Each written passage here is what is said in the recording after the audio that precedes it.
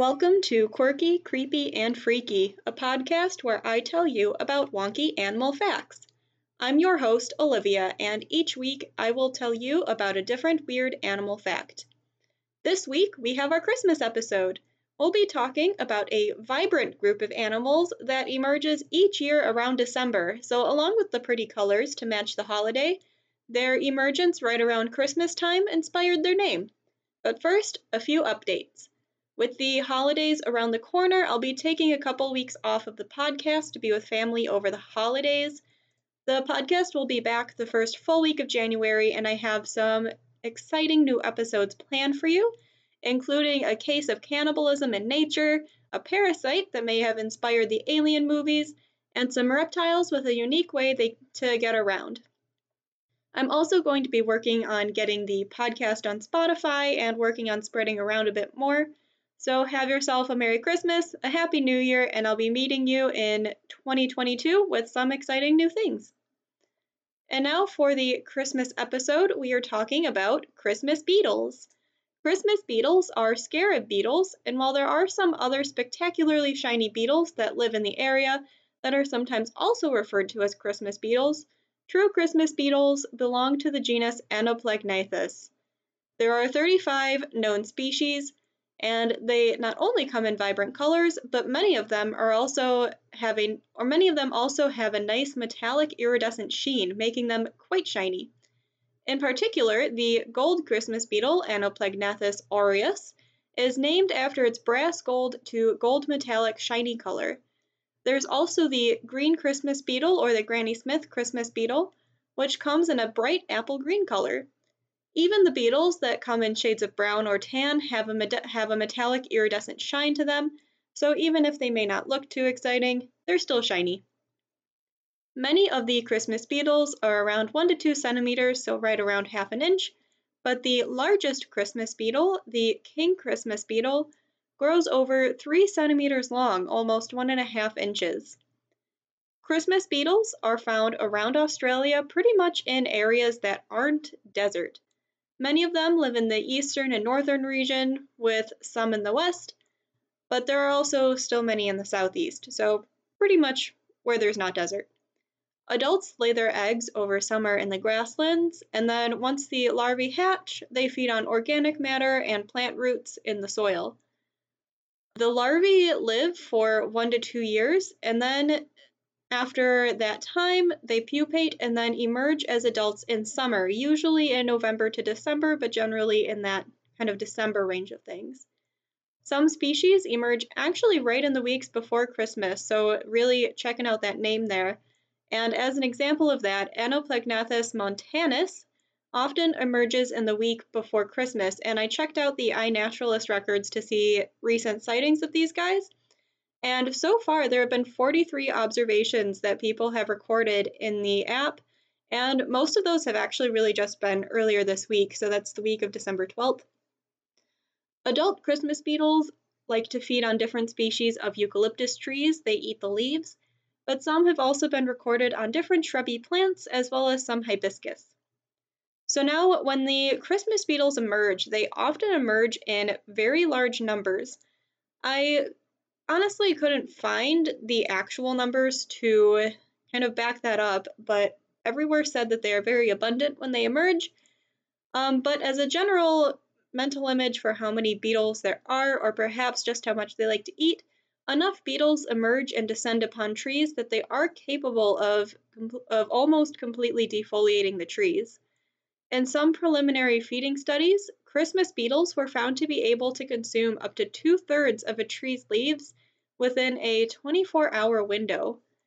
In one study I read, they did include some observed beetle numbers, and the paper was looking at selective herbivory by Christmas beetles in response to species variation in eucalyptus terpenoids, and terpenoids are some of the chemicals found in the leaves that can deter herbivory by insects. Since defoliation is a problem particularly for plantations, there are actually quite a few studies out there on different ways to minimize the number of trees that Christmas beetles chomp on, and a lot of those do focus on the terpenoids.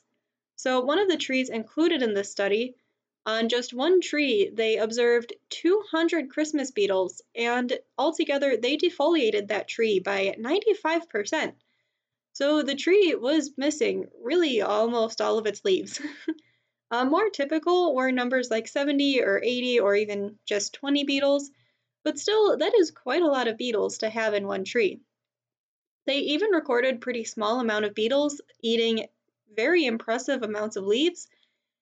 And while they don't mention the size of the tree, the same researchers recorded one tree that had only 3 beetles, but those 3 determined little beetles ate almost half of the leaves on that tree.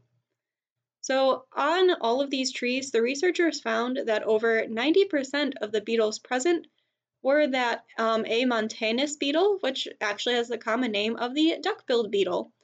And that's because it does have a little structure on the nose that actually looks a lot like a duckbill. It's pretty cute. Look at a picture of it.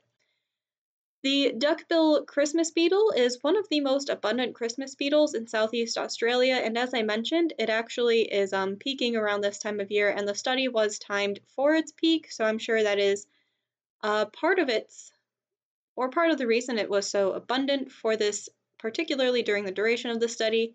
But it is again one of the most abundant Christmas beetles in Southeast Australia, and is one of the main species responsible for defoliation of trees, so just thinks eucalyptus trees are very mighty tasty. So with beetles that gather in such large numbers, you might think that they would cause widespread problems, especially since it's an animal from Australia. But as we know from last week's wombat episode, not all Australian animals are particularly dangerous or out to get you. Which actually, quite on the contrary, Christmas beetles are known to be very docile.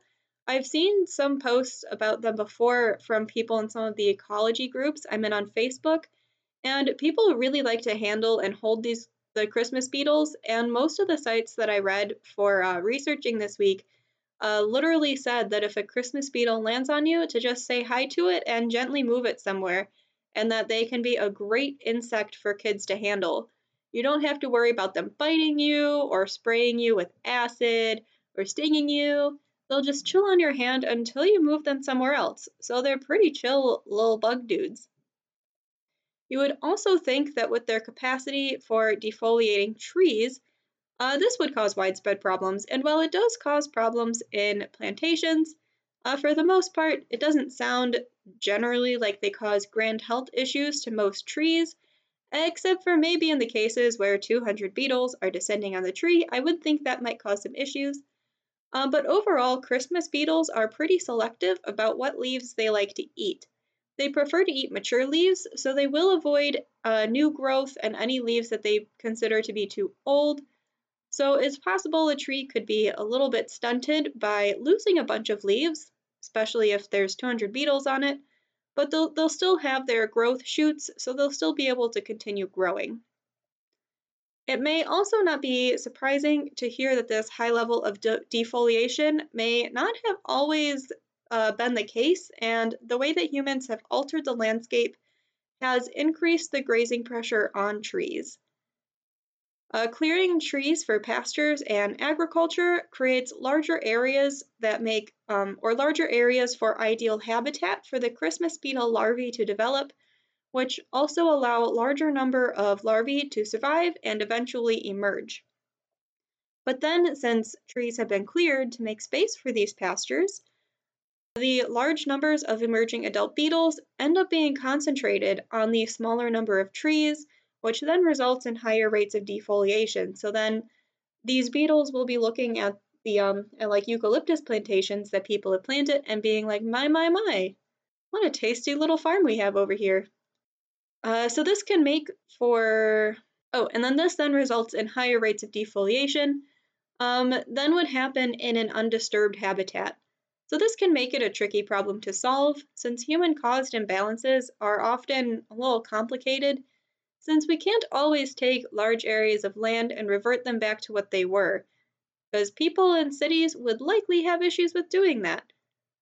And while that would really, solve the issue, there are other ways that we can work on solving the issue, and one of those is to help take advantage of plant biology. And one thing that I do find interesting with a lot of this is that most research on minimizing the impacts, mostly on tree plantations, focuses a lot more on taking advantage of plant chemistry instead of instead of hyping up the pesticide usage. So, like in the case I talked about earlier with the selective herbivory of Christmas beetles with the terpenoids, they focused on looking at different levels of terpenoids in the leaves, since higher concentrations can decrease the susceptibility of a leaf to being eaten. So, if you can see which leaves are least susceptible, then you can work on uh, really breeding the trees to have the levels of terpenoids you need in order to minimize the effect of the beetles. But if you do live somewhere with Christmas beetles, there are some things you can do to support your local Christmas beetle population, and one of those could be just planting some little happy trees for them. But if you do have some trees with Christmas beetles in them, you don't need to spray them with pesticides. Instead, you can really just knock them out of the trees with some water and relocate them somewhere else. While they do like their leaves, apparently, if you kind of jostle them a little bit, they just fall out of the tree. So you really don't have to do much to get them out of your tree if there's a plant you don't want them eating. And while they do need a wet season in the springtime to support larvae growth and then adult emergence, you do want to avoid overwatering your yard or garden too much over winter. Overwatering leaves the soil waterlogged and can drown the poor little baby beetles. So overall, just remember that these are gentle beetles that only really deserve a gentle pet and some good leaves to munch on. So plant some trees, pet a beetle, have a good Christmas. Thank you for listening to today's episode, and be sure to tune in to next week's episode. Please rate and review on iTunes and Podbean, and you can also find me on Amazon Music and Audible. There are now a couple of options to help support this podcast. Please share us with somebody you know that could use some more fun animal facts in their life, which is definitely everybody, and with some exciting new episodes coming up, and with the holidays coming up, you'll be able to give yourself and your friends some new animal facts to share around. And then you can also become a patron on Patreon. You can find the link for that in the description of this episode. And you can also find the podcast on Instagram now, so give me a follow at Quirky Creepy Freaky Pod. And if you have a favorite quirky, creepy, or freaky animal fact, send it on in at quirkycreepyfreakypod@gmail.com. Audio editing and recording is done by me, Olivia Strite. Intro music created by Kaylee Strite. Thank you for listening.